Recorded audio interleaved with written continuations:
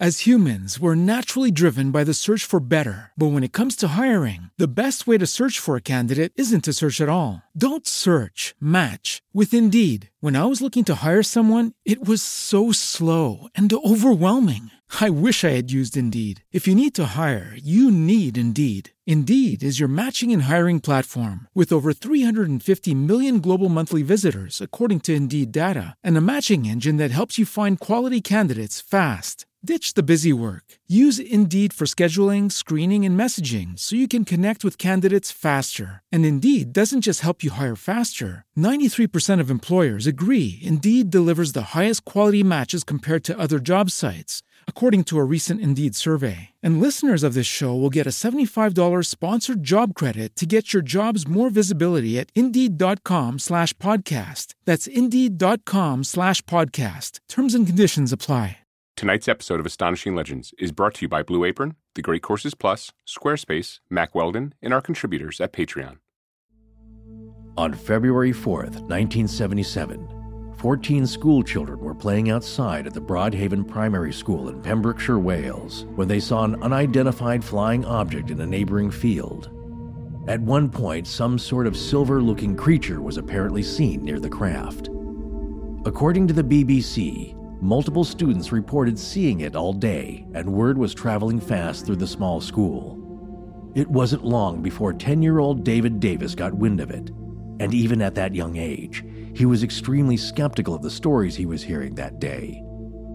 He decided that the only logical course of action was to go out as soon as the bell rang and take a look for himself. That was 41 years ago, and the majority of those kids aren't talking too much about what happened anymore. But Dave Davis has been, ever since. Sometimes at great personal cost. Thanks to listener and friend of the show, producer Reese Waters, Astonishing Legends was able to get in touch with Mr. Davis. And tonight, you will hear from him in great detail about what he experienced at Broadhaven Primary School back in 1977.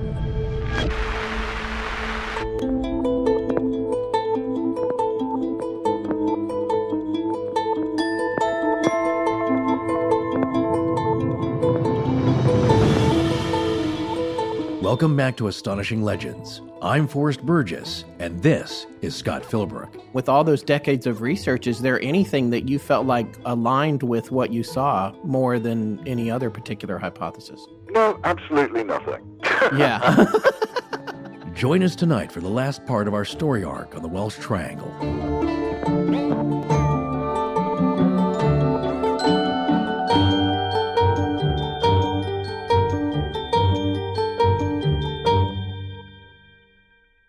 And we're back. Yes, we are. And you know what else is about to be back? I don't know. Our mugs. Oh, okay. Now that's cool. That's great. Yes, our manufacturing problems have been sorted out, and the home office in Ohio tells me that I should tell everyone to keep an eye on the store because the mugs should be back in stock in the next few weeks, and this time, Astonishing Al's face will not fall off of them. Oh, dear. Poor Al. Just like an aging Hollywood celebrity. Some of my favorite pictures we've ever gotten are mugs where his face had disappeared or was partially disappeared. Yeah. Anyway, we should make a gallery out of that. Also, by the way, we're going to roll out some fun new stuff for the fall and winter, so be ready for that, including some kick-butt hoodies and cold weather stuff with David Spencer's artwork on it, and some limited edition stuff from our listener Francesca, who made one of my favorite Skinwalker Ranch images ever. Yes, and the last thing before we get into the show tonight, our good friend Colin Schneider, internationally known as the Crypto Kid, has his first book out, Ramblings of Teenage Cryptozoologists, which he co-wrote with another young expert in cryptozoology, Tyler Hoke. It's available now on lulu.com, Lulu.com, and in a few weeks, it will be on Amazon and other places for sale as well. Yeah, we met Colin at the Kent Paranormal Weekend in Ohio earlier this year after he made a fascinating presentation. He's just an amazing and knowledgeable young man with an intense passion for cryptids, and boy does he know his stuff, so check that book out. Oh, and one last thing. When we did this interview tonight with Dave, we conducted it via Skype to his landline in the UK, and there is some distortion in his voice. We ran some cleanup filters on it, but overall, it's one of those things we just couldn't do too much about. However, he's very easy to follow and understand, and we think you'll find once he starts talking, you'll have no trouble at all all keeping up with him. When we double our audience, we'll consider traveling to get interviews like these in person, but at the moment, we're stuck stateside. Well, I would love to visit Wales and really all of the UK. I'm planning to now for sure. Oh, yeah, you're going to see some beautiful and strange sights, yes. I guarantee. All right, well, let's roll the interview with Dave, and we'll be back on after to talk a little bit about his observations in, the bigger picture. I was actually on this call, but the machine I was using to record my own voice crashed somehow mysteriously. I'm sure Scott had nothing to do with that. So I wound up having to stay quiet, which is just very hard for me to do, as you can tell. So see if you can tell which questions came from me via text to Scott during the interview. All right, here we go. So we're on with Dave Davis, who is one of the eyewitnesses to the Broadhaven incident that we're talking about on tonight's show. And I guess before we start, can you just tell us a little bit about yourself, about your background and what you do and where you're from and everything?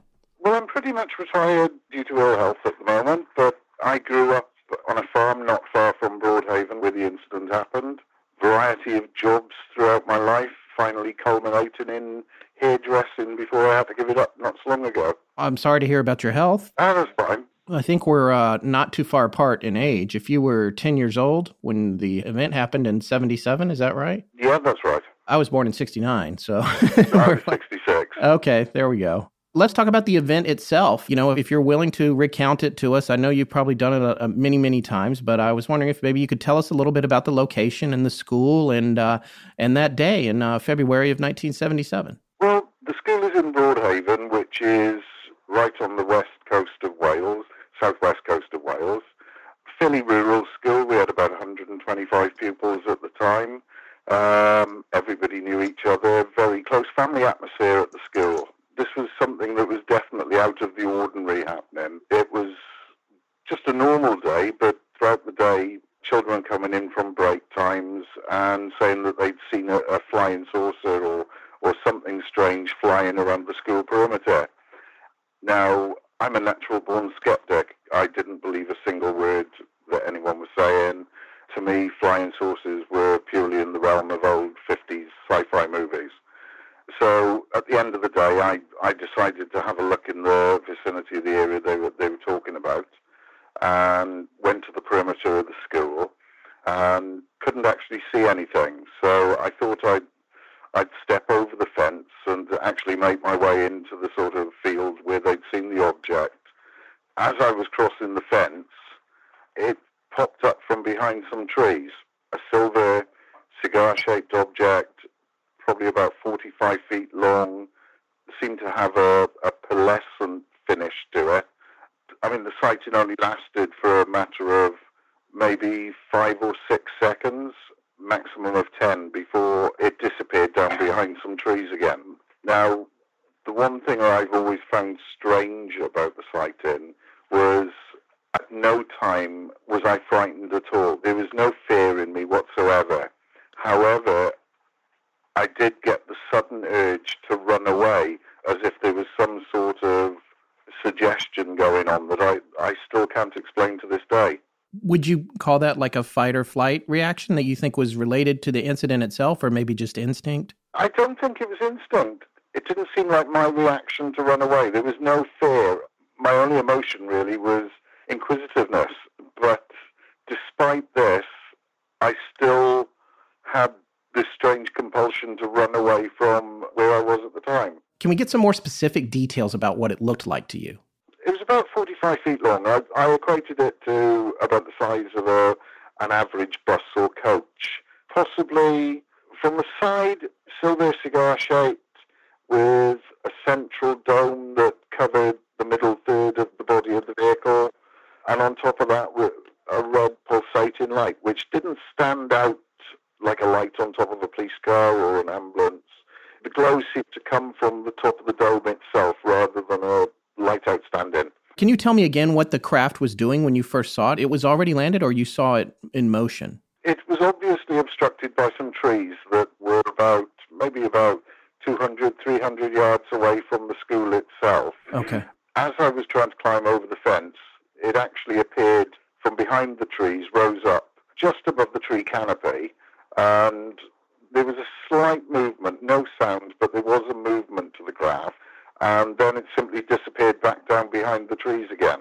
Interesting. So, yeah, you saw it go up and go back down, though. Oh, yes, absolutely. Right. This gets a little out there, but I'm sure you've been asked some out there questions in the course of your life. But I mean, do you feel like that desire to run away may have been some kind of warning or telepathic message in your mind that came from the craft? It's something that I'm willing to entertain. Like I said, I can't actually explain what happened. It was just an urge that really wasn't mine. Interesting. What about noise? Did it make any noise? No, there was no noise at all. However, there was a little bit of wind at the time. The weather conditions weren't brilliant, but certainly no noticeable noise. And again, how far away is this? How distant from you? This would possibly be about 200-300 feet. Okay, not really that far. No. Okay. It was about the length of a field that was adjacent to the school itself. And you did not see any kind of occupant of the craft? No, none at all. How many people were with you at this time? I was actually on my own. It was purely gone to the area to basically disprove what the other kids were saying at the time. I had no idea that I would even be seeing an object like that. Your thing was they had all come back. They said, this is what we saw. And you're like, yeah, right. And so you go out there. Right. And you were skeptical, even at that age. Absolutely. Like I said, flying saucers were the subject of science fiction to me. They didn't feature in my reality at all until that day. Wow. Okay. So you would say when you were younger, you weren't obsessed with science fiction or anything like that? Oh, absolutely not. To be quite truthful, I mean, I do love sci-fi, but my main love of sci-fi tends to be with dystopian scenarios, etc., like that. But flying saucers were never a big thing with me, or alien invasions or anything like that. Right. So that was maybe too far out for you. So how long were you out there? You saw it go up and go back down? That's everything you saw it do? Come out above the trees and go back? That's basically it, yeah. So what was your inclination then? You returned back to the school and said, yep, it's out there? Or like what happened next? I was in an excited state. Mm-hmm. However, this was at the end of the school day, and we had a regular school taxi that took about 6 of us children home. When I got home, my mother saw the excited state that I was in, and she asked me what was wrong. And I said, you're not going to believe this, but I've seen some sort of UFO. And my mother is the sort of person, she could spot me lying a mile off. Sure. But she realized immediately that what I was saying was we had in fact seen something. Now, unbeknown to me, my mother at the time knew a gentleman by the name of Randall Jones Pugh, who was a local veterinary surgeon in the area. But the other thing that he did was he worked for an organization called Bufora, which is the British Unidentified Flying Object Research Association. They're pretty much defunct these days as a research organisation, but at the time they were quite prolific. So she gave him a phone call. He came down, spoke to me. Then together we went back down to the site where I'd seen the object. Unfortunately, by that time, the weather had deteriorated even more. It had got dark. And because of the boggy surroundings of the field, we couldn't actually make it to the location. And from that is basically what kicked off the media circus that enveloped the site in.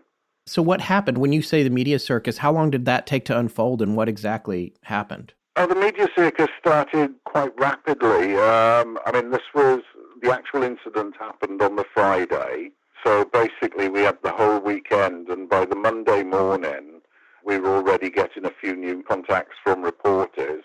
By the end of the week, they had to take the phone off the hook at the school because we were getting reporters phoning up from all over the world, TV crews wanting to come down and do interviews. It went silly. It really did. Let me ask you this then. Can you tell me a little bit about Headmaster Llewellyn and the drawings and how that all unfolded? That happened that afternoon. Were you part of that? Or because you had said you went home pretty close to after the sighting. How did that all play out with the drawings? That happened the following Monday morning. Okay. Like I said, we had the weekend, but you've got to appreciate that this was 1977 Pembrokeshire.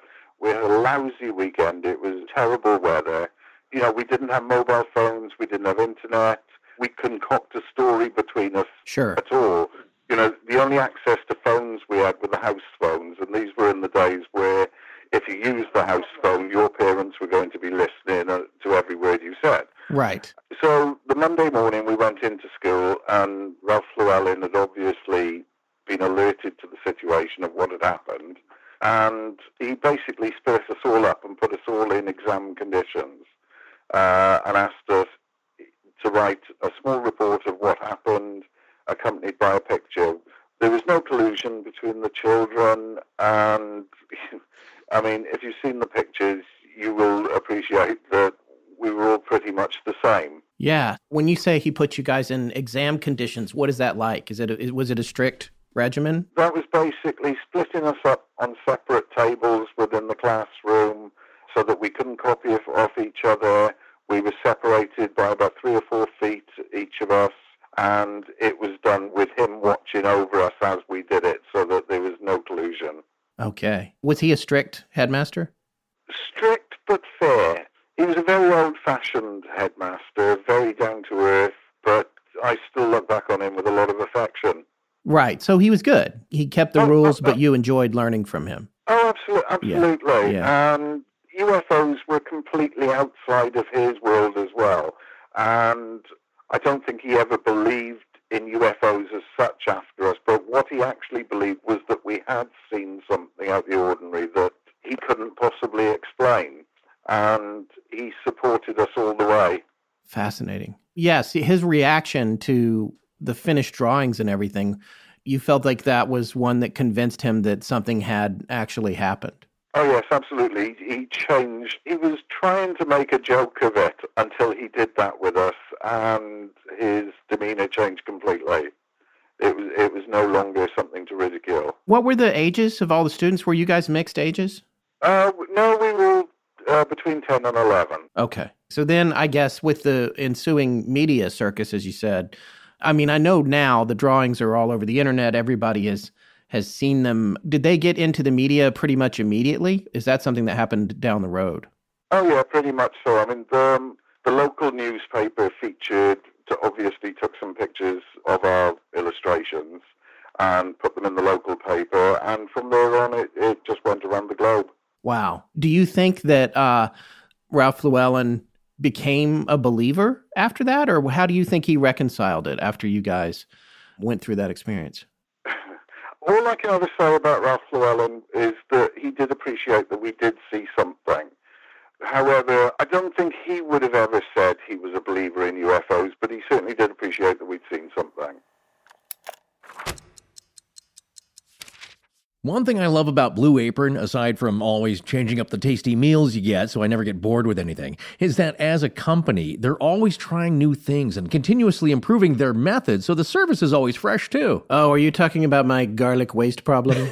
Not exactly. All right, you see, folks, Scott thought that by giving him a whole bulb of garlic, he wasn't using all of it in all the recipes, so he felt bad that some cloves were going to waste. Poor little cloves. I know, but now they even send you just the right amount of cloves to use, so even less waste. Although I was using the leftover cloves in my own recipes. No, what I was actually referring to was all the fun partnerships with Blue Apron. You mean like them pairing up with Chrissy Teigen and MasterChef over the summer? Yes, exactly. Well, and them partnering with the animated series Bob's Burgers, featuring some fun and toothsome burger recipes inspired by the show. Also, I thought it was clever that this whole summer the recipe cards were showing you instructions not only for cooking on the stove or in the oven, but also if you wanted to grill some ingredients over a barbecue. I do love summer grilling with Blue Apron and not wasting garlic. Yes, we all know that now. Look, cooking at home should be convenient, fun, affordable, and most of all, delicious. And that's what you get with Blue Apron every time, because you get to choose the meals you want and when you want them. So check out this week's menu and get your first 3 meals free at blueapron.com/astonishing. That's blueapron.com/astonishing to get your first 3 meals free. Blue Apron, a better way to cook. This is Kat from Chicago, Illinois, and when I'm not out driving around with my husband trying to find Resurrection Mary, I'm listening to Astonishing Legends. Let's get back to the show. I want to move on to asking you a few other questions. I mean, are you familiar with the second sighting that supposedly happened over the next few months with Rosa Granville at the Haven Fort Hotel, and then the Coombs family, and then also I believe there was another sighting at the school as well? Right, Ghoul sighting involved a teacher and I think 2 or 3 dinner ladies. I don't know whether you call them dinner ladies in the States. Basically, the women who prepare the school lunches. Oh, sure. That was possibly about 3 or 4 days later, but the staff members, I mean, they did go on record and say what they'd seen, but it was never made public who they were. Oh, okay. That's interesting. So you were still there at that time. I mean, did you know who they were? I knew who the teacher was. I don't actually know which of the dinner ladies it was that saw the object, but I certainly know who the teacher was. And do you believe their account as well, or do you think they were just trying to get on the bandwagon somehow, if people were to say that, or do you think that they... Oh, no, certainly not. These were very down-to-earth women. I mean, the teacher I was talking about she was so practical, it was unbelievable. There was nothing that they would ever done like that. Okay. They saw a being, right? Yeah. Do you remember the description of what they saw? I don't actually. I know they saw the same craft. I've seen the descriptions of the craft, but I haven't actually seen the descriptions of a being that they saw. Okay. I read a BBC news article from February of last year, 2017, right? Which, it talks a little bit about how you were skeptical, and that was the whole reason that you had gone out there and everything. I guess the next thing I wanted to ask you is, now that all these years have passed and you've had to tell the story so many times and you've been influenced by other people's accounts maybe, how clear is the memory to you? Is it set in stone for you, or is it a little vaguer now that it's been all these decades, or how does it feel to you as an event? It's still clear as it was that day. If you followed everything that I've said in the media over the years, I mean, the one thing that I've always been is very clear. I have never elaborated on what I've seen. To me, it was so fascinating, there was nothing to elaborate on. I mean, people have accused us of childish imagination or immature imagination or whatever, but I've always been absolutely clear that I've never said at all during my life that I saw a spaceship. Even after 40-odd years now, I still don't know what I saw. I've never claimed to be the one who's seen an alien UFO. To me, it could have a totally terrestrial explanation, and if somebody could actually show me some sort of documentation to say that what we saw was some sort of top-secret aircraft, I would buy that, but nothing's ever changed for me. Okay.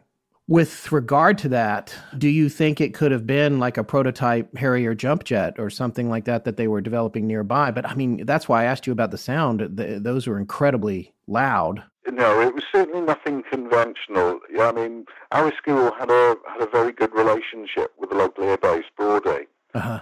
We were familiar with everything that NATO were flying. We were seeing jet fighters on a regular basis. We knew everything that was officially in the air at that time. We could have recognized any normal sort of aircraft. One other thing that's been suggested is it was a piece of agricultural equipment. Yeah, some kind of mass sewage macerator or something? Yeah, well, I mean, my first reaction to that is, well, first of all, sewage tankers don't fly. Yeah. Not yet. But not only that, I mean, we had children there who were children of the air crew at RAF Broady. We knew all the planes in the air. And most of the children at the school came from agricultural backgrounds. We came from farming communities. So, we knew every bit of agricultural equipment that was available as well. So there was no misidentification.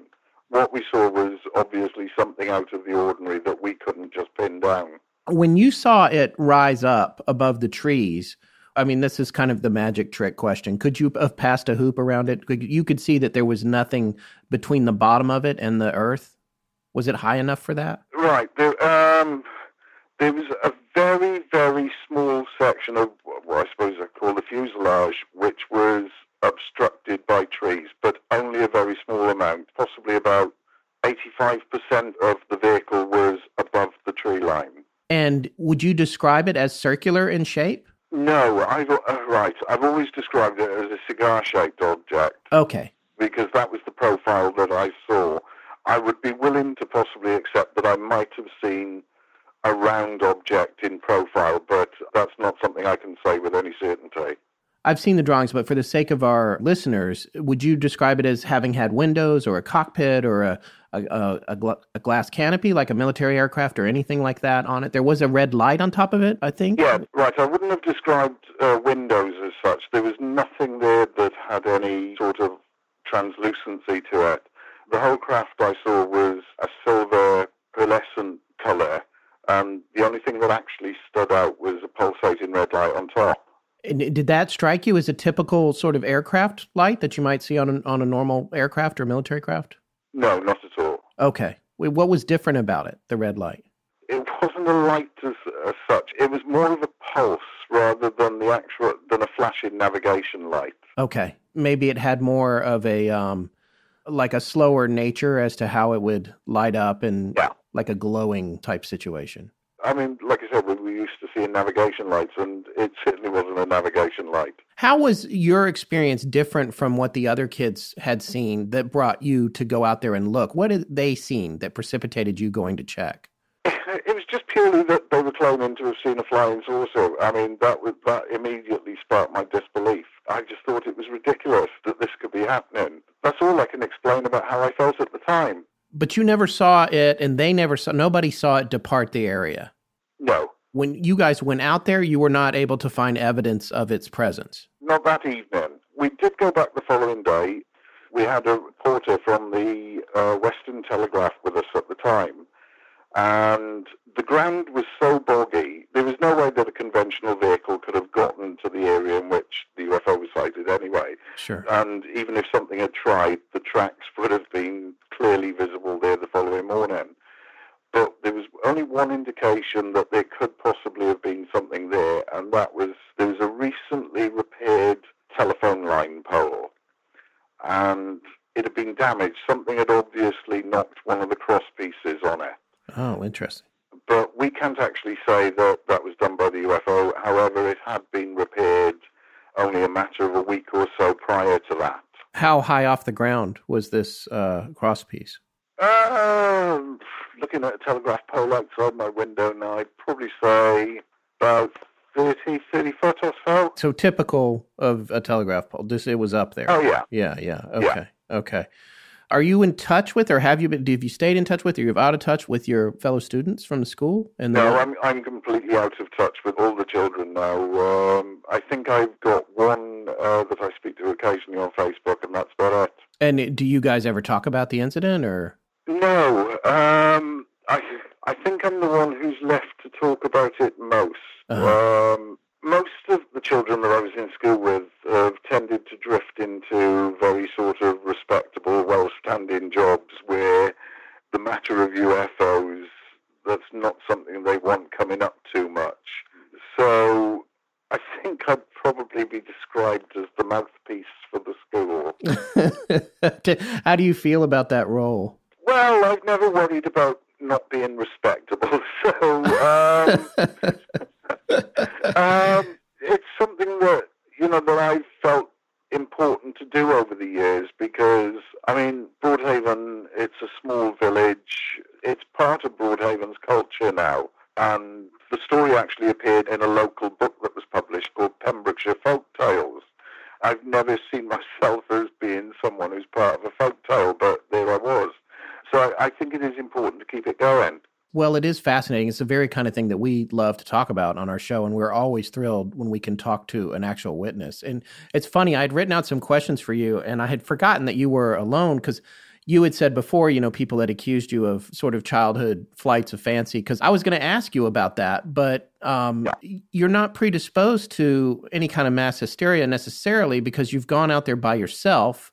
They're not all standing around you going, look, look, look, and everyone's conjecturing. You're on your own witnessing this, and then it's corroborating what they had already seen. So that's really fascinating to me. Well, let me ask you this. One thing that I read that I thought was very unfortunate was you had mentioned again in the BBC article that it led to you being physically attacked in secondary school, like that you being one of the witnesses to this? Oh, yeah. I was the kid who'd seen the spaceship. That was how people described me. So, 1970s, 80s Pembrokeshire, it didn't take a lot to attract the attention of bullies. You know, it didn't help that as far as they were concerned, I was a bit of a swat, or the fact that I was overweight. You know, it was the UFO thing just added to it. And there were so many times where I was being beaten to a pulp, and all I had to do was turn around and say that I hadn't seen a UFO. You know, that was all they wanted me to do. But my principles were solid even at that age, and I couldn't actually bring myself to lie just in order to get the beatings to stop. That's admirable. So you refused to give in? Oh, yeah. I've got a DVD here of an appearance that I made in 1978 on a program called Magpie, which was a children's magazine program on TV. And they were, because they'd just released Close Encounters of the Third Kind, or they were releasing it, they wanted somebody, UFO witnesses, on the program to talk about it. And if you see me on that program, if you look very closely, you'll notice that I've got a black eye, and that was purely from a beating that I had the day before I had to go off and appear on this show. So the beatings were relentless for 5 or 6 years of secondary school. Oh, my God. Is that on YouTube? Is that available online anywhere? I don't think it is. It took me a while to get a hold of a copy. Yeah. I was doing a documentary for another TV company, and they said they found a copy, and they let me have a DVD of it. Oh, I'm going to see if we have some researchers. I want to see if they can find it. It's called Magpie? The program was called Magpie, yeah. It was, it would have been 1978, because it was around about the same time as Close Encounters of the Third Kind was being released. Okay. That was a local program? No, that was a national program. That was national. And that's BBC? Yeah. Okay. It was ITV. Oh, ITV. Okay, great. I think at the time it was made by Thames Television. That's great. That's great. Being beat up for years and years is not great. So I don't know how you put up with that, but that's pretty amazing. And you think they just were doing that because it was just another reason to pick on you? Oh, yeah, absolutely. But, yeah. It became the predominant reason for picking on me. Right. You stayed with it and you stuck to your story. Yeah, absolutely. Which obviously you're still sticking to. So I'm curious how this experience might have affected your personal belief system. I don't know if you're religious or not, or how you feel about space travel and that sort of thing. Like how did it affect how you viewed the world the rest of your life?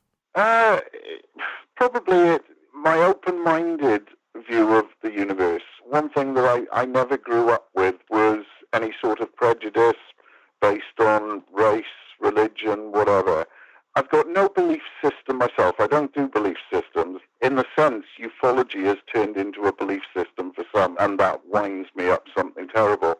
I only deal in fact, but I do appreciate that there is an extraterrestrial hypothesis out there for UFOs. And if I accept that there are people from other galaxies visiting, I can't possibly have any prejudice towards somebody just because they're black, or just because they're gay, or just because they're Muslim or whatever. So it's probably affected me that way, in that it's made me completely devoid of intolerance. Oh, well, that's fascinating. That's an interesting answer. I don't think that's what I was expecting, but that's a really unique perspective, especially considering what it means. Because when you say, okay, well, this happened, I know this happened, I do, and as you said, you haven't said that it was a flying saucer. You just said it was something that you can't explain. Absolutely. To me, UFO simply means unidentified flying object, and that's where it ends. I've done 40 years of research trying to look into these things and trying to find any snippets of information to find out where they're coming from. And, it's worked to a certain degree, because I know that there are UFOs that have been spotted throughout the years that have later turned out to be things like the SR-71 Blackbird or the F-117 Nighthawk or something like that. Sure. And the people who saw these things being tested out of White Sands and out of Area 51 and other bases, they were reporting them, and they were being ridiculed as being lunatics because they were seeing UFOs. Because if you look at a Blackbird or you look at a Nighthawk, they're not conventional aircraft. Now, at the time, they were alien to their... Sorry, I use the word alien. But you know what I mean? Alien to their way of thinking. Yeah. And they were reporting these things, which, of course, didn't exist officially. So they've gone down on record as being loony UFO sighters when in fact they did see something. And to this day, I don't know whether I saw something terrestrial. I've looked at the interdimensional hypothesis. I've looked at future echoes. I've probably been down so many rabbit holes with conspiracy theories that I am surprised that I'm still reasonably sane. Well, yeah, I mean, that brings me to my next question. I mean, with all those decades of research, is there anything that you felt like aligned with what you saw more than any other particular hypothesis? No, absolutely nothing. Yeah.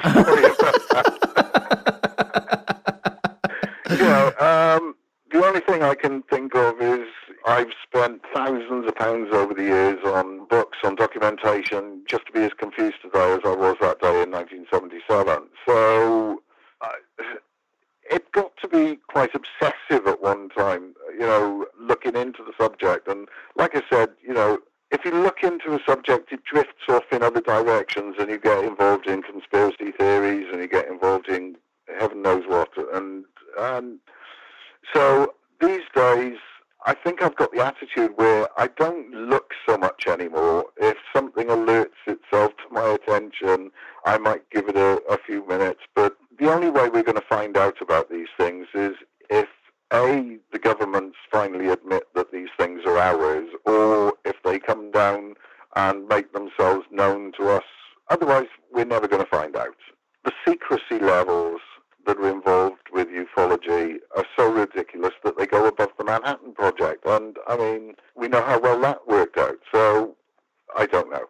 Have you had any lasting sort of psychic type of effects from this encounter, like any strange dreams or anything that you felt like might be some sort of communication or, messages that came to you from outside of your own consciousness? Hard one to say this.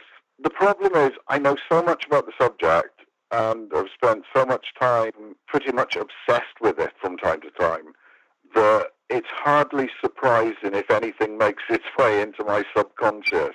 Oh, sure. So somebody suggested once that I should go and get hypnotic regression to look to see if there's any sort of abduction scenario going on. That would be so unreliable with me because I would know enough about the subject to give a perfectly plausible scenario and hypnosis. Right. So it's hard to tell. If you had a chance to go back to that day and see it again, would you want to do that? Oh, absolutely. Yeah. You look for things now? Have you seen anything else since then? I've always got my eyes in the sky. I've seen 5 or 6 times over the years. I've seen things which can't be readily explained. I mean, on one of those occurrences, I actually believe I saw a top-secret aircraft, but rather than any sort of otherworldly object. But yeah, I've seen a few things over the years that I can't explain. But that was probably not at such close quarters. Oh, no. I've seen lights in the sky. I mean, the most recent was something which was particularly strange, I think about 2 months or so ago, over the town where I'm living now. It's the second time I've seen it in this area, and it's basically a solid object, which I believe is triangular, with an orange glowing object in the middle of it. But I don't know, they just, I would never report it now, because I don't know if there is anyone these days. I think there's MUFON in the States, but I don't think there's anybody these days that is seriously collating and researching UFO information anymore. Yeah. Yeah. Certainly not in the UK anyway. Not since Bufora are pretty much non-existent these days. Are you familiar with the idea of the Welsh Triangle or the David Triangle? The Welsh Triangle was how it was described. There's no actual triangle at work there. It was just basically, there were a number of sightings that happened from about late 1976 to about 82, and that pretty much got defined as being the Welsh Triangle or the David Triangle. You didn't find necessarily any common ground, at least in the way that it played out with some of the other group sightings that happened in front of a group of kids, like Westall or something like that? There's certainly other group sightings that I've seen, especially involving children, which have a remarkable similarity. I think there's one in Zimbabwe. Yes, particularly. I mean, I started reading that one day, and it took me about 5 minutes to realize, after reading and looking at the pictures, that I wasn't reading the Broadhaven case. It was, the similarities are pretty amazing. Yeah. And did you finish reading about that case? I did, but it's not to mind at the moment. There was a message about stewardship of the earth, and, people are still apparently looking into this case and can't figure it out. So, so it's pretty fascinating with regard to that. But there's no reported interaction between the students or even the teachers that saw something later, the teacher and the dinner ladies. There wasn't any communication. There was just observation, right? No, not at all. Forrest, have you seen the chatter going on in the Facebook group about ancient people's tech advancements? Oh, yeah. No, I knew that was going to be a hot topic. But like with a lot of topics we cover, especially ones like giants or Göbekli, we know that we're going to eventually come across it over at the Great Courses Plus. Because everything's connected. Well, at least history and archaeology seem to be. Well, why don't you tell us about some strange connections we learned from the course, Ancient Civilizations of North America, Clovis Man, America's First Culture. Okay, well, the Clovis culture is named that because Wait, hold on a second here. Before you launch into that, about what Clovis culture is, I got to mention how we first learned about it at all. Oh, boy, here we go. No. Hold on. It's just something that we've, of course, talked about before. How the old guard academic authorities can dismiss and quash a new discovery. Because in 1908, in Folsom, New Mexico, a massive flood had damaged the ranch of a former African-American slave turned cowboy named George McJunkin. Now, McJunkin was a self-taught geologist and historian, as well as a former bison hunter. So when he found a massive bison antiquus skeleton in a gully with a stone point sticking in it, he knew it was significant. The bison antiquus went extinct about 10,000 years ago, and no one in archaeology believed him. Smithsonian archaeologist William Henry Holmes was the first to deny that humans had arrived in North America any earlier than 3,000 years ago. And it wasn't until McJunkin sent his samples to Denver's Natural History Museum, and they found proof that Holmes's theory was wrong, and there were Paleo-Indian peoples in North America at least as far back as 10,000 years ago. Thanks, that was great. Now we're out of time for me to talk about the Clovis culture. Oh, sorry. Well, maybe next time. Or our audience can go and learn about them right now, because here's a special offer to go check out this or any other fascinating lecture over at the Great Courses Plus. A free trial with unlimited access to enjoy their entire library just by signing up at our special URL, which is thegreatcoursesplus.com/legends. We know you're going to love this, and you can hear an A-list professor tell you about it instead of Forrest. So sign up for your free trial now at thegreatcoursesplus.com/legends. That's thegreatcoursesplus.com/legends. Hi, I'm Neo, and you're listening to Astonishing Legends with Scott Philbrook and Forrest Burgess. Now back to the show. What's your take on the other parts of that flap that took place in Wales, like Rosa's experiences at the Haven Fort Hotel, and then also the Coombs family in particular, which had all those crazy events happen at their farm, at Ripperston Farm? Do you think those events were related? Because they were pretty close in time. I was actually in school with Kieran Coombs. Oh, really? He was about the same age as me, but what the Coombs family went through was amazing and so fascinating. I mean, there were elements of it which almost clashed with poltergeist activity that was going on. Mm-hmm. The other thing that I find amazing now is there was a lot centered around the cattle removing, and despite the fact that there were no mutilations or anything, there was certainly something ominous going on with the cattle which could have, some connections to the mutilations that you had in the Midwest over in the States. Yeah. Well, of course, I have to ask you about Skinwalker Ranch, if you're familiar with the things that have gone on there. I became familiar with Skinwalker about 2 years ago now, and it wasn't until then that I realized that Skinwalker seems to share a lot with what was going on at Ripperston Farm. That's what I thought. Now, do they ever do interviews? Do they talk about that? Any of them? Have you heard? Very rarely. They were ridiculed quite a bit by some reporters, and they became very reclusive as far as their experiences were concerned. Uh-huh. I mean, a friend of mine, he spoke to them a couple of weeks ago, but they still won't go onto record and actually say anything these days. Okay. Did you ever read The Uninvited by Clive Harold? Oh, yeah. That's one of the ones that sits proudly on my bookshelf. Yeah. I haven't read it yet. I actually have a copy of it. It was just recently given to me by a friend of the show. I love the subline, this story's true, but you'll wish it wasn't. Yeah.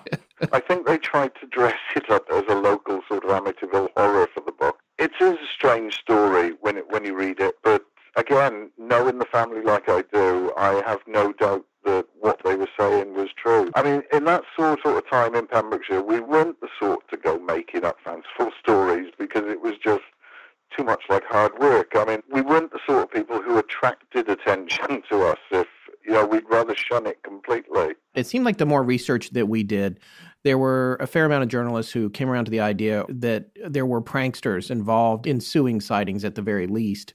What do you say to people that would suggest that you guys were the victim of a prank or that pranks were mixed up in reality with regard to all the sightings that took place in the late 70s and early 80s? I know there were a couple of pranks. However, the pranks came after the sightings. They were done as a response. It was basically to poke fun at the people who had sighted UFOs in the area. However, for some reason, it seems to have got twisted up that the pranks came first and what people were actually seeing were the pranksters. But no, it was vice versa. With regard to the pranks that definitely happened, that it sounds to me, I'm looking at it from across the pond, but it seems like everybody knows that specific cases were pranks as opposed to other cases. Are there specific ones that you can point to that you can say, well, no, we know for a fact this particular sighting or event was a prank? None that I know of, not in the Pembrokeshire area. I mean, I know there were pranks, but the pranks were known about. We know that they were pranks. Right. We knew who committed the pranks. One prank in particular, which the kids loved at the Broadhaven School, was about a week or so after we'd seen the UFO and it had made the papers and it had made the television. We all came into school one morning to find what looked like a huge red rocket lying on the school playing field. There was a little bit of consternation because it looked like a bomb. Right. However, at the moment that the children turned up, I mean, this will also tell you how well we could identify aircraft. As soon as we got into school, we identified it as being a long-range fuel tank off a bomber. Right. You guys knew. Yeah, we knew exactly what it was. What had happened was a local military surplus sales company had decided to have a joke, and they brought this thing that looked like a UFO and dumped it onto the school playing field just for a giggle. However, it backfired on them because they never intended on leaving it there. All they intended on doing was putting it on the school playing field for a joke and then coming back and taking it after.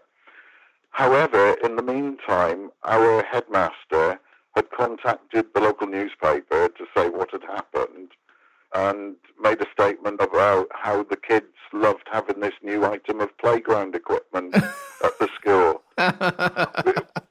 which meant that the local government surplus salesman couldn't ask for it back for fear of damaging his business, for basically upsetting the children. Oh, my God. So that was one joke. There was another guy who dressed up in a silver firefighter's suit. Yes. Like I said, we knew all the gags, we knew all the jokes, and they happened after the events themselves. Are you going to continue to look for answers for this, or have you moved on from it? And how are you feeling about it going forward in your life? I'm always looking for answers. If I could get an answer tomorrow that categorically proved to me what I'd seen, I would be so happy just to have that peace of mind. But I'm not actively looking like I used to now. I mean, I say that. I mean, I've still got hundreds of books on the subject, and I mean, if you look at my electronic library, I've got thousands of books on the subject. But I'm not as concerned these days about it. If I find out, I find out. If I don't, I don't. Yeah. In the course of your research, this is a question I personally wanted to ask, but and I'm not sure I'm saying this right, and it would have been decades earlier, but have you ever read anything about the secret Nazi saucer, the Haunebu? Yeah, I've seen a lot of stuff regarding the Nazi saucer design. I mean, a lot of the stuff I've seen has been nonsense. But yeah, I followed it quite a bit, and also the design for Die Glocke and stuff like that. Did you feel like there was any similarities there between that and what you saw? If you look at any saucer-shaped craft, you're going to get a cigar-shaped craft in profile. But there were certain similarities. I mean, they were definitely along the same lines. Right. It's interesting. But again, this thing, it was 250, 300 feet away. You did not hear it making any noise of any kind. Absolutely none at all. And you said the weather was poor. Was it raining or cloudy or just cold, or what was it like that day? It was drizzling, it was cold. Visibility wasn't great, but it was certainly good enough to see the object in front of me. Sure. Well, Dave, I just can't thank you enough for coming on the show. I really, really appreciate your taking the time to talk to us today. And Welcome. It's been a pleasure. Thanks for letting us give you a call. I hope to talk to you again soon sometime. It's been great, and it's been lovely chatting. Goodbye to everyone. Wow. Well, rarely do we get to talk with an eyewitness that, although young at the time, remembers it so clearly and in such detail and so vividly. I really enjoyed talking to him. And the other thing, by the way, Dave, whenever you listen to this, I just want to thank you again for coming on the show. Yeah, thank you so much. Because really, we don't meet many people that actually also want to talk about it. Yeah. That are that willing and good at it. Yeah, and the other thing is you're still a young guy, and I'd like to say that because I think we're pretty close in age. Right. But, you're a relatively young guy. A lot of times we cover these stories, and whoever was there is getting up there and doesn't want to talk anymore. Not naming any names, but the Delphus ring. Oh, so anyway, it was great having you on. And I want to talk a little bit about his credibility. Mm-hmm. This is where I'm really going to pick it apart and destroy him. No, I'm kidding. We don't do that kind of show. This event, it's affected him clearly his whole life, which proves to me initially he's not part of any kind of hoax. Because if it was some kind of hoax, he would have long forgotten or lost passion for it. Well, I think he would have stopped, especially because, you get ridicule unless you're got a screw loose and you love that kind of thing. If this was a joke that's just gone awry, at some point you'd want to give up on it. And that has happened with people coming out later after years and saying, like, joke's on you, and then you're not believed, ironically enough. Right. And that's the thing. I mean, I believe that he absolutely saw something that he still can't explain, and it bothers him. Yeah. And when you look at the beatings, getting beat up all the time, it's just horrible. And there's a picture of him in one of these BBC articles where you see him at that age, and it's a little bit the awkward age. It's not a fun age to be anyway, and now he's getting picked on. And it's funny, he referred to himself as a SWAT, which we had to look up. I didn't know what that was. And I'd heard it, but I wanted You'd heard it before? Well, I'm a bit of an Anglophile. I'd heard the term, but I had to look it up too. I just want to make sure it was right. Our understanding is essentially it's kind of like a teacher's pet. Well, I mean, he's basically describing himself as a nerd. He liked school and learning and that sort of thing. Exactly. And so he already had that going against him before he was like, and I saw a UFO, so. Exactly. So maybe more so than a teacher's pet, it's just somebody who does really well in school that the other kids despise you for. Yeah. Because they're not doing so well. Right. And this is all before nerds ran the world. Yeah, exactly. Yeah. So anyway, it was really hard hearing about what he went through in the course of his life as he stuck to his guns on this story. And I think the other thing that makes him seem so genuine is that when he's telling the story, like he told it to us, and I've heard him tell it in other places too, there are numerous opportunities for him to embellish it or to exaggerate, and he doesn't, even after 40 plus years. For example, when I asked him if he ever saw the craft fully in the air, that's a perfect opportunity for him to be like, yeah, it was way up in the air. But instead, he was like, well, no, there was a small part of it that was still concealed by the trees. That tells me that he's being truthful. And it also says that this encounter is really seared into his memory. The fact that he remembers that little detail, that it wasn't all the way up in the air, there was a small part of it. He must be able to see it in his mind's eye pretty clearly. You can either look at it two ways, or I generally hear it from people two different ways. Either it's burned in your memory, you won't forget any detail about it.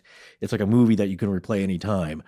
Or it was significant, but your brain has or is preventing you from seeing it, recalling it correctly. That might speak to, as we talked to Rich Hannon before, like, is that some kind of mechanism about this abduction thing? And Rob will tell you too, are these memories implants to try and confuse you about this situation? Yeah. Because I have another friend who's that happened to, and they were traveling with another friend, and they remember it differently. They remember seeing very weird, significant things by the side of the road, but different things than each other, that you would think that they would both remember the same. So that brings up a lot of questions. But yeah, it brings up questions about perception of reality and if your mind and your senses are being manipulated in these situations. Exactly. So I think that often is the case. We're not sure what we're looking at when something like this happens because it's blown our tops. We don't know how to process that.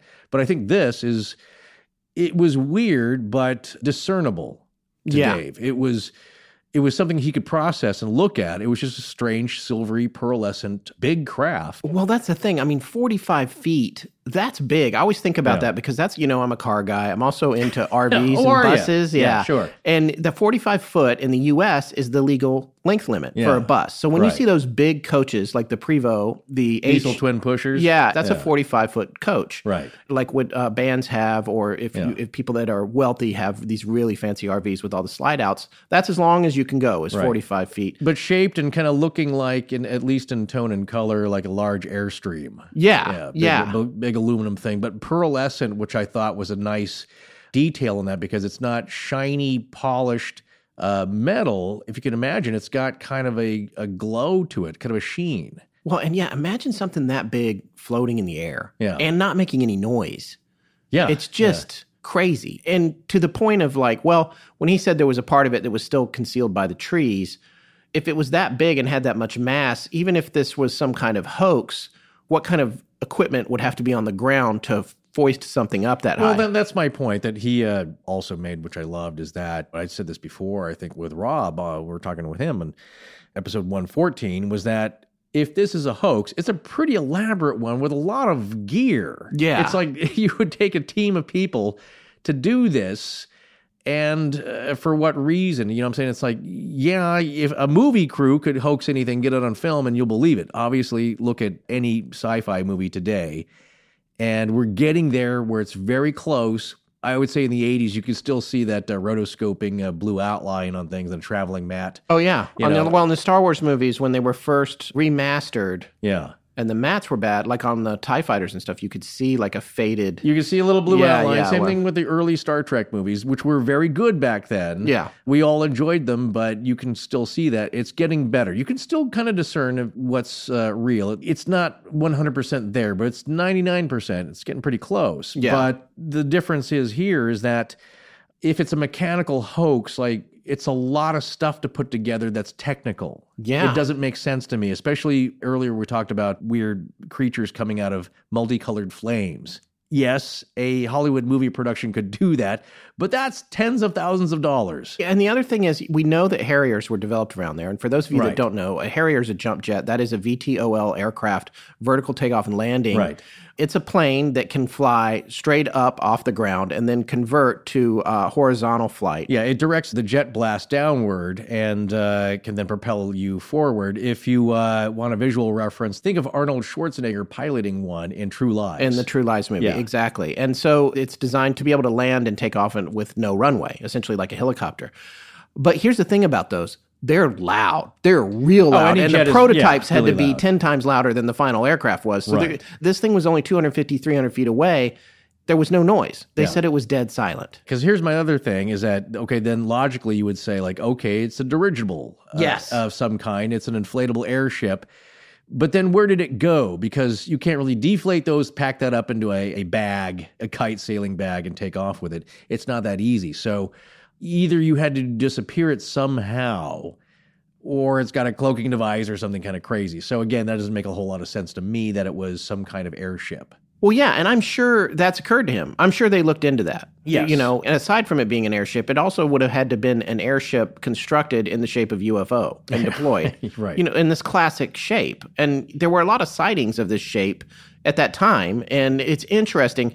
Here's the other thing I love, and it's kind of a buzzword in the U.S. right now. He kept saying there was no collusion. And I'm just not going to make any political references there, but on the part of the kids, that's a super important fact. They were unable to collude together to come up with the story. They all drew the same stuff. When they went home, they went to their respective homes, and this is a rural area. I'm thinking everything's kind of spread out. And he was making the point that, you couldn't talk on the phone in your house without everybody in the house knowing. Yeah, it's like a party line. You remember that's like farms would have that a lot because rural area, and actually your neighbors, because I remember, back in the day in the farm country, you picked up the phone, you could hear your neighbors because it's just one line going out. So you had to wait till no one was talking. Then you called the operator and said, could you put me through to this number? Right. And they would do that. But that's a party line, but pre-cell phone, pre-internet. Yeah, and the idea that these 14 kids were all like, okay, we're going to draw a picture X, Y, and Z. Yeah. Let's all talk about it, that sort of, because the drawings came the next day, the following day. So they would have had to all go home and collude about it. And on top of that, the drawings were done in, as he described, exam-like conditions. Mm-hmm. So I think that that's pretty fascinating. We've talked before about how so many of our friends and listeners who have become friends have all got some side projects going on. Yeah, we're really impressed by how creative and productive our listeners are. Everyone's got some project going on, like art, music, photography, writers, gamers, bloggers, crafters, craft brewers, and of course, now their own podcasts. And one thing we've mentioned before, but maybe didn't stress enough, is that whatever you're doing, even if it's not creative or it's just business or a developing idea, you still need a website presence. It's so much easier for people to find you and whatever it is you're doing if you have an easy-to-find website that's just all about you. And that's where Squarespace comes in. As Will Rogers said, you never get a second chance to make a first impression. And that's so true in today's digital infinite void. There are literally a billion or more choices for everything, so you must stand out from the rest. Squarespace has built-in SEO, or search engine optimization, which means it helps people pick your website out from the crowd. For example, if someone does a web search for your project, you want to pop up near the top of page 1 of the results, because think about it. When's the last time you ever went past page 2 of search results? And then there's the name of your website itself. Squarespace helps with that too, because they offer a new way to buy domains, and you can choose from over 200 extensions. So you don't have to go with the plain old .com or .net anymore. You can have something fun like .art, .band, .shop, .restaurant. You get the idea. Then, once your site is up and running, you need to see how it's performing, and Squarespace has great, easy-to-understand analytics too. And let's face it, if your site looks like crap on a cracker, that's all anyone's going to remember. So it needs to look good too, like you know what you're doing. Squarespace has lots of beautiful, sleek, and elegant templates to choose from, created by world-class designers. Now's the time. Don't wait. Head on over to squarespace.com/legends for a free trial. And when you're ready to launch, use the offer code LEGENDS to save 10% off your first purchase of a website or domain. One more time, go to squarespace.com/legends for your free trial. Then use the offer code LEGENDS to save 10% when you're ready to launch. You can make it yourself. You can make it stand out because you can make it with Squarespace. So, how was New Orleans? It was fun, it was interesting, and it was like 95 degrees with 90% humidity with lots of walking. So it was like getting out of a hot shower, then going for a jog in a steam bath. Oh man, sweaty and uncomfortable? Indeed I was, more so than usual, and for a variety of reasons. But I had one good thing going for me. Oh yeah, what's that? My trusty Mack Weldon undergarments. Ah, right. They do have several lines of underwear that specifically address your problems. What do you mean my problems? Everyone gets that way in hot weather. But you're right. Mack Weldon is all about smart design, premium fabrics, and a simple shopping experience. Buying Mack Weldon off their site is as easy as wearing them. So what pairs did you travel with, Forrest? Well, I think my new favorite fabric, aside from their line of shirts and underwear that have Silver XT2, which has antimicrobial and anti-odor properties, keeping you cool and fresh. Odor? Stop. Again, it's not just me, okay? This stuff works. What I was trying to say is that my new favorite is their AirKnit X line, which is made with a super light and airy microfiber blend that stretches 4 ways, so it moves with you while keeping you comfy and dry, because there's also a 3.5-hour plane ride to get to New Orleans. Well, from Los Angeles. That's true. Not only are all their products made with space-age fabrics like their underwear, socks, shirts, hoodies, sweatpants, and now swimwear, but the cut and construction is so well done, they'll be the most comfortable and well-fitting clothes you can wear.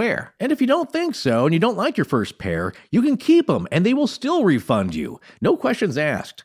My point to this story... Oh, there's a point this time? Yes, and that point is, if Mack Weldon is so comfortable in extreme travel conditions, imagine how cool and breathable they are with just everyday wear. Okay, that is a good point. And with this special offer, you don't have to spend another minute being uncomfortable, because if you go right now to MackWeldon.com and enter promo code LEGENDS at checkout, you can get 20% off your first order. That's right. For 20% off your first order, visit MackWeldon.com and enter promo code LEGENDS at checkout. It's going to be better than whatever you're wearing right now.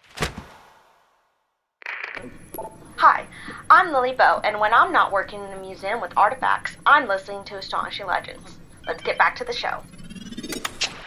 All right, so Forrest, now we can reveal some of those specific questions that you had that you asked me to ask him. I don't remember what those were. Well, there was the one that you bumped on and thought was pretty interesting, and me too, was that when he described that urge to run away and whether that was a suggestion, because I got to specifically ask him if it was fight or flight, and he said it wasn't. It wasn't that. It was different. Yeah, he said, quote, "It was an urge that wasn't really mine." Yeah, so what does that tell you? What do you think that's about? Oh, no, that's when you talk about fight or flight instinct, that was fight or flight triggered by something external. Yeah. Is how I interpret that feeling, is that, like he said, he wasn't really scared. He was just really intrigued. Of course, it's something he's never seen before. I would be the same way. We never know until we're in that situation. And I'll be very honest and tell you exactly how I feel when I come across a 45-foot silvery pearlescent cigar. Just behind a copse of trees. Behind, rising over a copse of trees with lights of all multicolored sort coming out of the dome at the top. I don't know. I just can tell you I'd be very intrigued. As a kid, I always was. I was always looking for something. I never really hoped for it because, again, I still need to get to sleep. I don't need to be wondering what's going to abduct me in the middle of the night, because when I was a kid, that was very big back then. This is my question, this feeling of fear, which was also described in the Mothman stories out by the TNT plant. Yeah, actually, John Keel went back. That was Keel. It was Keel was talking about the area when he was there. And my question is, with regard to this UFO, if you believe any of this at all in this whole story, what is that? Is that like as they're descending and they see people, do they have a button on the, it's like make people want to leave, make people, and here's the other thing, why appear at all? Especially by a school, right? If you're just going to try to get everyone to go away, you know what? Is it organic? Is it mechanical? Is it like, or is it some creature in there who's like staring at them? All good questions. I don't think it's anything that we may not be able to understand. Again, going back to Rich's Mothman prophecies, as Alexander Leake says, we're not supposed to know. It's one of those things where their reasons are their own. I keep mentioning that again. It's this phrase that he said struck me the same way. You can ask the question, but you will not understand the answer. Yeah. As smart as you think you are with your big human ego, you're not going to get it. You're going to be that 1.5-year-old that gets fairness explained to them. And it's like, no, everything's mine. It's like, no, you're not getting this. Well, yeah. This. You will when you grow up. The other thing that's interesting, too, is that he had that urge, but he didn't go until he got done looking at it. No, that's what I'm saying. I think the fear was not there, but I get the feeling, though, again, that feeling was imparted to him by whatever mechanism, and that was this, you should just go. Yeah. You should run away. Again, not to scare him, because if you can impart that idea, you can also impart a tremendous amount of fear, which would do the same thing. It was more of a friendlier, gentler, like, time to get moving, kid. Yeah. Nothing to see here. We got some stuff to do. You best run along. So that's, again, a really interesting way of phrasing it. I love, that's maybe one of my favorite quotes of his. It was an urge that wasn't mine. Yeah. And so, again, he's captivated. I'm sure he's on edge. Hairs are standing up. He's ready to run, but it's not out of fear. It's like a suggestion. Manipulation. Yeah, of sorts. So, I mean, to answer your previous question there, if you're going to go along that line of logic and reasoning, then I think it is something that is maybe not a beacon. Maybe it's like I said, who knows?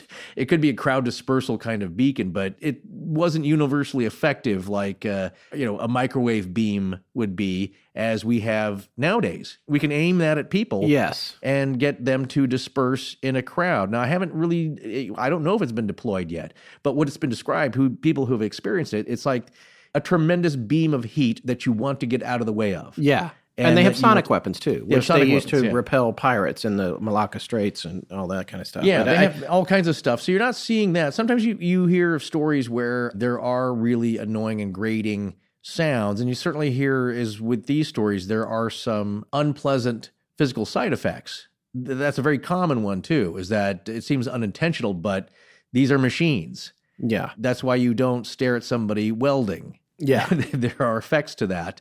Which I always look right at it, by the way. Yeah, right. If I'm driving on a car, there's a guy welding on a building on the side of the road, I always look right at the light. Yeah, but not for too long, I hope. No. Because you will, but that's the thing. That happened during the eclipse, where people, I know one woman stared at it without any eye protection, burned a hole in her retina. Yeah. But there's other cases where people, where's this? I think it was upstate New York, perhaps, where a guy walked up to it, famous case, and he got burned by the exhaust. Yeah. Now, there wasn't a warning light going off, like, please do not approach, exhaust happening, or, like a jet will tell you, like, no step. You'll see that on jet aircraft. So there's no warning that goes out. This was very subtle and not something you often hear about, because you do, as Rob says, do not look the UFO. Yeah. Do not approach. It's probably dangerous. There's machinery and Shouldn't side eat effects the going space on. pancakes either. I don't know about that. The space waffles. Hey, they're offered to you. See, that's a different thing. They're offered to you, a Trojan feast, food and drink offerings by aliens and otherworldly beings. Yeah, by book.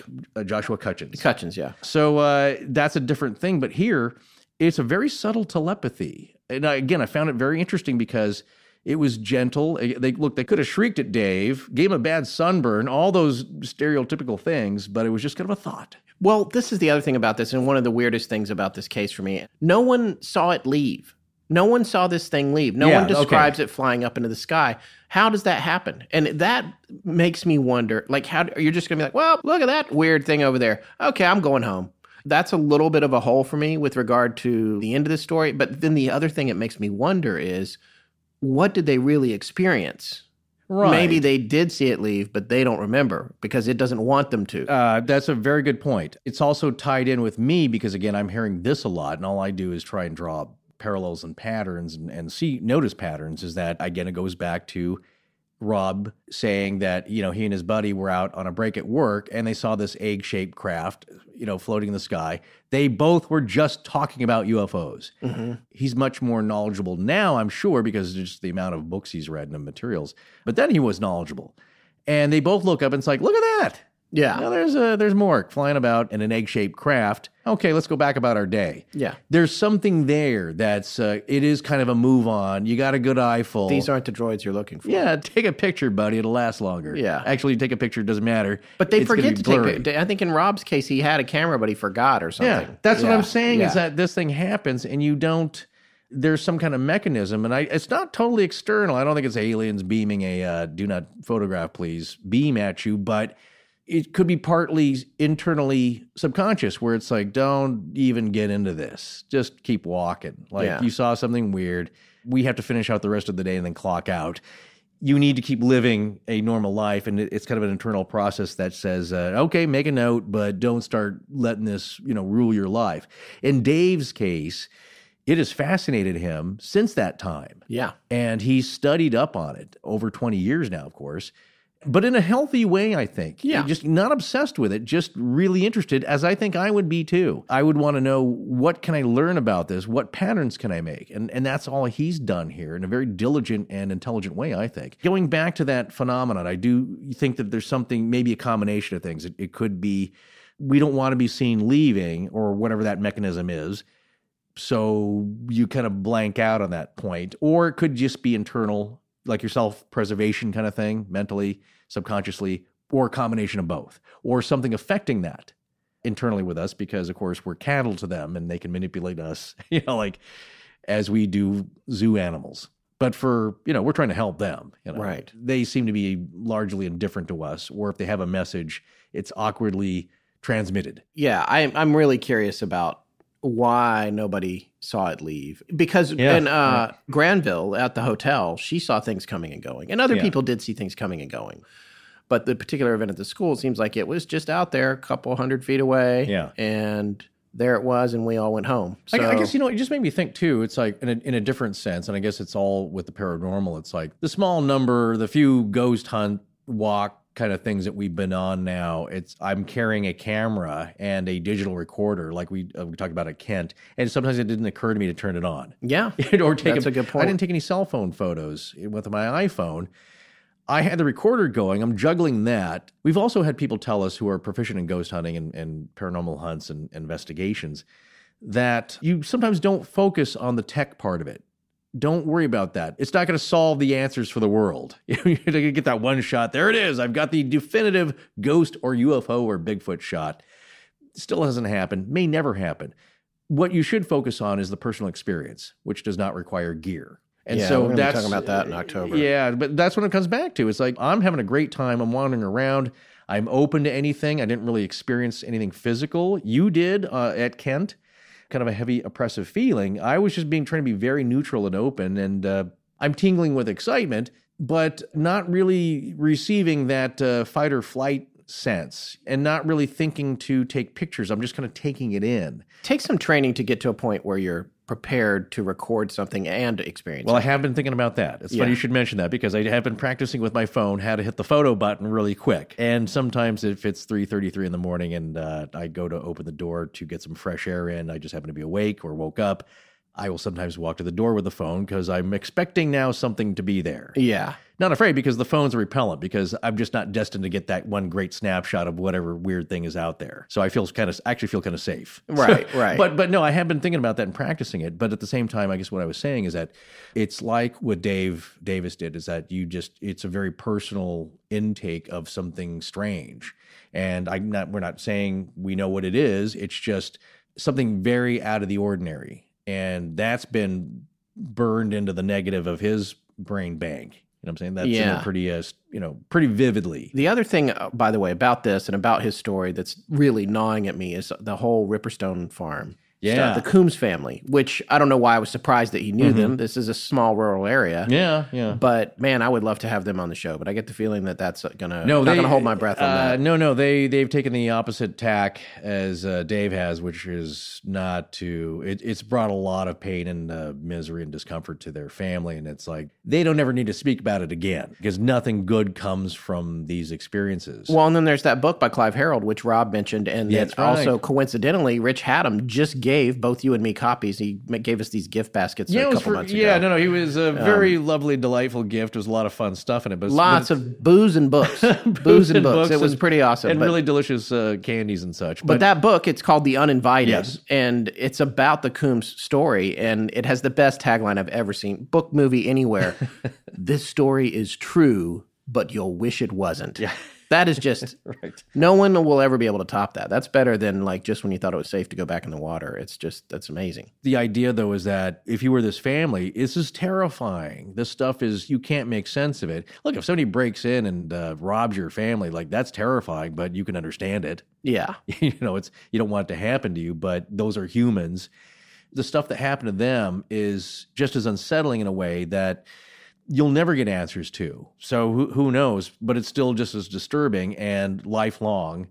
Again, I don't know if I would want to experience that myself, even as eager as I am to experience something or open to the idea of anything kind of out of the ordinary happening at a safe distance. Yeah. That I can forget about when I need to. Here's the other thing I want to talk about before we wrap up the show. Two things. One is the silver creatures, which he didn't see that, but the other kids saw some kind of silver creature.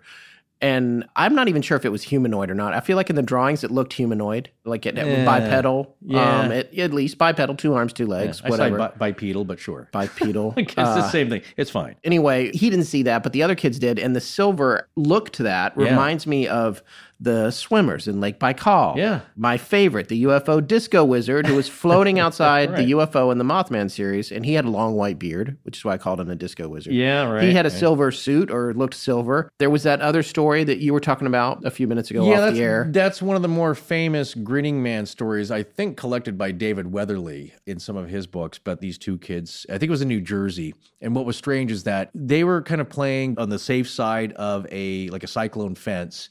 On the other side was like a highway arterial and not real busy, but it was a weird place for this guy to be. Like it was industrial. He was on the industrial side. And these kids, that's where they played. They wondered, like, how did this guy get over there? Mm-hmm. This fence is really tall. Judging by that, this guy was also, I think, very tall, skinny, wearing weird clothes, some kind of, I can't remember exactly, but it was a lot of metallic fabrics of sorts. Yeah. This one had I think a wide green belt. Mm-hmm. Or part of the suit was green, but I love that they love color. Yeah. And also David Weatherly had an experience. I remember him recalling on one of Jim's shows. Jim Harold, the paranormal podcast, where he has him on as a guest. He's talking about some of his books, and he's coming around a bend, I think somewhere in North Carolina, out not real dense woods, but it's kind of woods, and there's tall grass. And they come around a bend, and there is a impossibly tall, grinning man with an impossibly wide smile grin, just standing there bolt upright, grimacing at them as they pull around. And his friend who's driving is freaked out. He's not stopping, and David is also freaked out. But he's like, "We got to turn around. We got to know what that is." And I'm not stopping. So they finally find a turnout, come back around. They could see where he was standing in the grass, but of course, no guy, no trail going off into any direction, just where he was standing. But again, weirdly not human, just trying to Again, I think of Mo Sizlak from The Simpsons, trying to smile, and he doesn't do it, so it's a grimace that's horrifying. It's that thing where who knows what it's trying to do? Is it trying to appease, come off as friendly, or just is it trying to freak people out? You don't know its motivations or what it's trying to accomplish, but in any case, if you believe even a portion of these stories, it's a common motif, let's say, a leitmotif, the tall grinning man. And it fits in with everything, and it's not just UFOs, but they are seen a lot around UFO activity. But they can be by themselves, out traipsing around. And one last thought about the color silver, of course. You can ask Gort from The Day the Earth Stood Still, or anyone really. It's a prominent color in the color palette of extraterrestrials and the universe in general. Silver comes up a lot. And Rob could probably tell you. I don't know. I'm sure there's UFOologists and researchers who have studied how often that color is described. Of course, it's not the only color, solid black. You're being a car guy. Lexus has a pearlescent white. And think of that in a silver where it's kind of a glowy haze, very alluring, kind of a silver. It's almost like an abalone type thing. Right. There's a sheen to it, and you can afford a spacecraft to make it look good. Yeah. Pay for the extra detailing. Pay for the lava wax, the hot spray wax at the wash there. Again, I love the way that it was described. I didn't mean earlier that it was a nice detail like it had been made up. I just like the fact that that's what it looked like. Yeah. Pearlescent. That really kind of sinks that into me, visually anyway. But yes, there's something about silver, so comes up a lot. Yes, it does. All right, well, I want to wrap this out. I think the last thing I want to talk about is the idea of hoaxes being intertwined with this. Yes, we should. And, I want to reiterate something that Dave said tonight, and that's that there were pranks, there were known pranks, and the prankster was known too, but Dave made it clear that the pranks happened after the initial strange events, and it's a bit of revisionist history to suggest that it occurred the other way around. As Dave said, it got mixed up. He says everyone seemed to think the pranks came first, but it was actually vice versa. Well, I actually got in touch with Reese, who was the guy that turned us on to this entire, Welsh flap and everything, because he is Welsh himself, and he was a freelance producer working with the Unexplainers on their podcast and their BBC Wales TV show. And he's the one that put us in touch with Dave, and I wanted to ask him about these pranks and the hoaxes. And so I was chatting with him on text, and he had some great info on it. He told me that in 1996, the Western Mail carried a report in which a 44-year-old businessman named Glenn Edwards admitted he had wandered around the area in a silver suit in 1977 as a prank. There's a quote, though.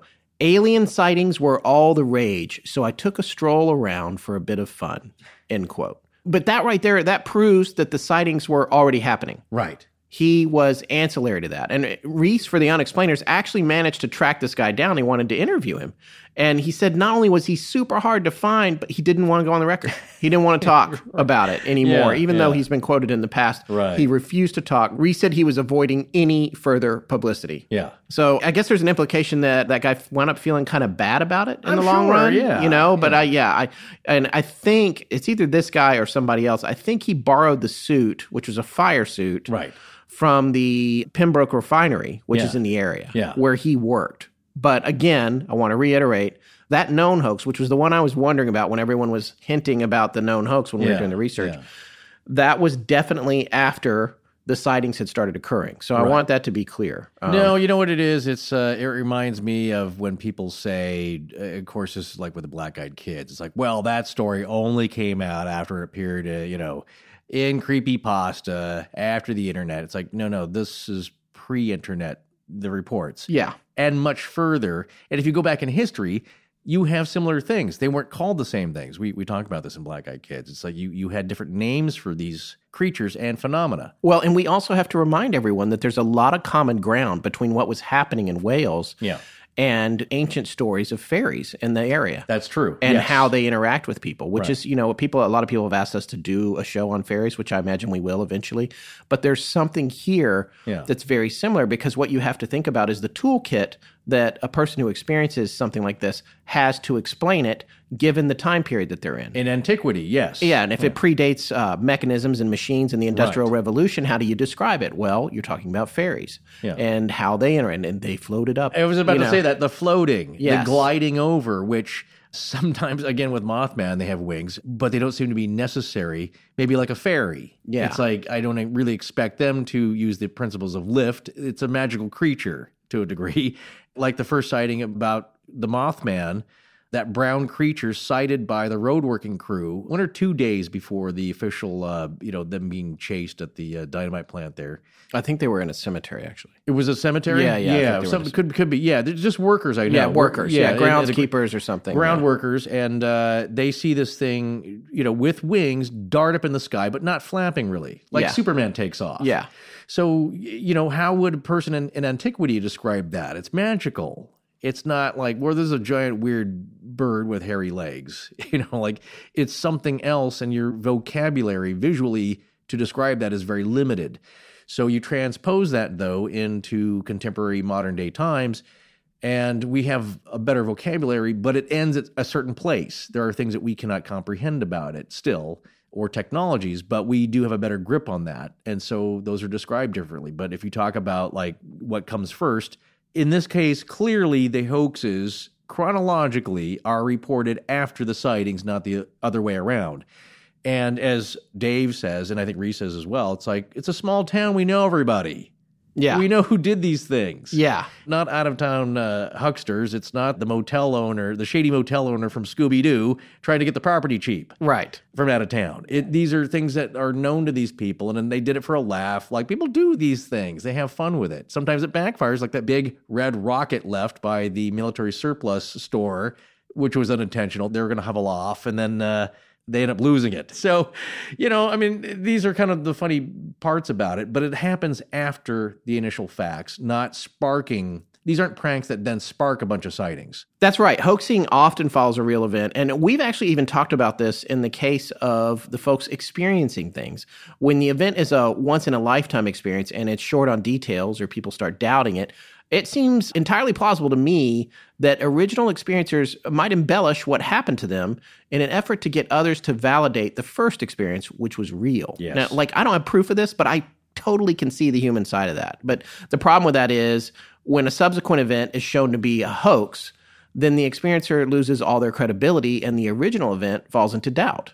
And so I think that happens sometimes with people. I saw this, and then people aren't believing them, or they don't have enough information. The event wasn't rich enough with details. So then they say, well, it happened again the other night too. See, it was true the first time. Or could it be something where a false memory is implanted? Yeah. Could it be a combination of all those things? I definitely believe, we're not going to get into the details of documentaries we've seen, but I believe with some people that started off as very genuine and sincere, may have added elements to embellish to get, because you're so desperate, you want people to believe your initial story, you put that in there. Or if it's a recurring invasion of your mind of sorts, are you now getting details that are clouding up the truth of it? Yeah. For whatever reason. Or it's a combination of all three of those things. And to be clear, there's no question people have made things up right from the get-go. Of course. And part of what they're saying is real. Right. But if you do the kind of stuff that we do, as long as we've been doing it the past few years, you start to get a feel for what's happening and what isn't. And I got to say,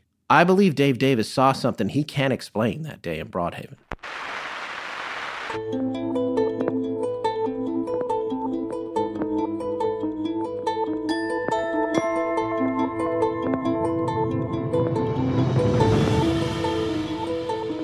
That's going to wrap up our 3-episode story arc on the Welsh UFO flap of 1977.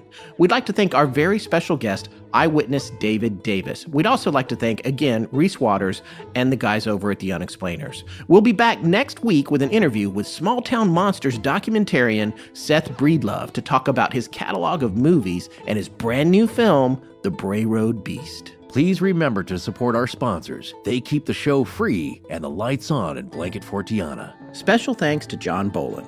Hi, I'm Kat Meyer. Hi, I'm Neo. Hi, I'm Lily Boat. You spell my name A-L-I-E.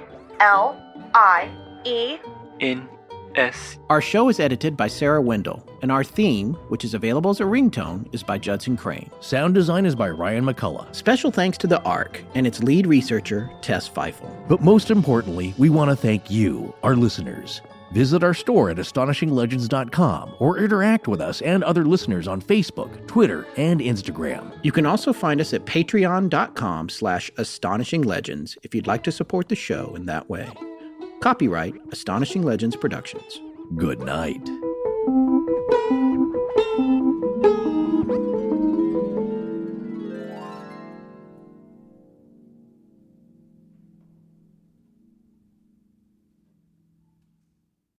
As humans, we're naturally driven by the search for better. But when it comes to hiring, the best way to search for a candidate isn't to search at all. Don't search, match with Indeed. When I was looking to hire someone, it was so slow and overwhelming.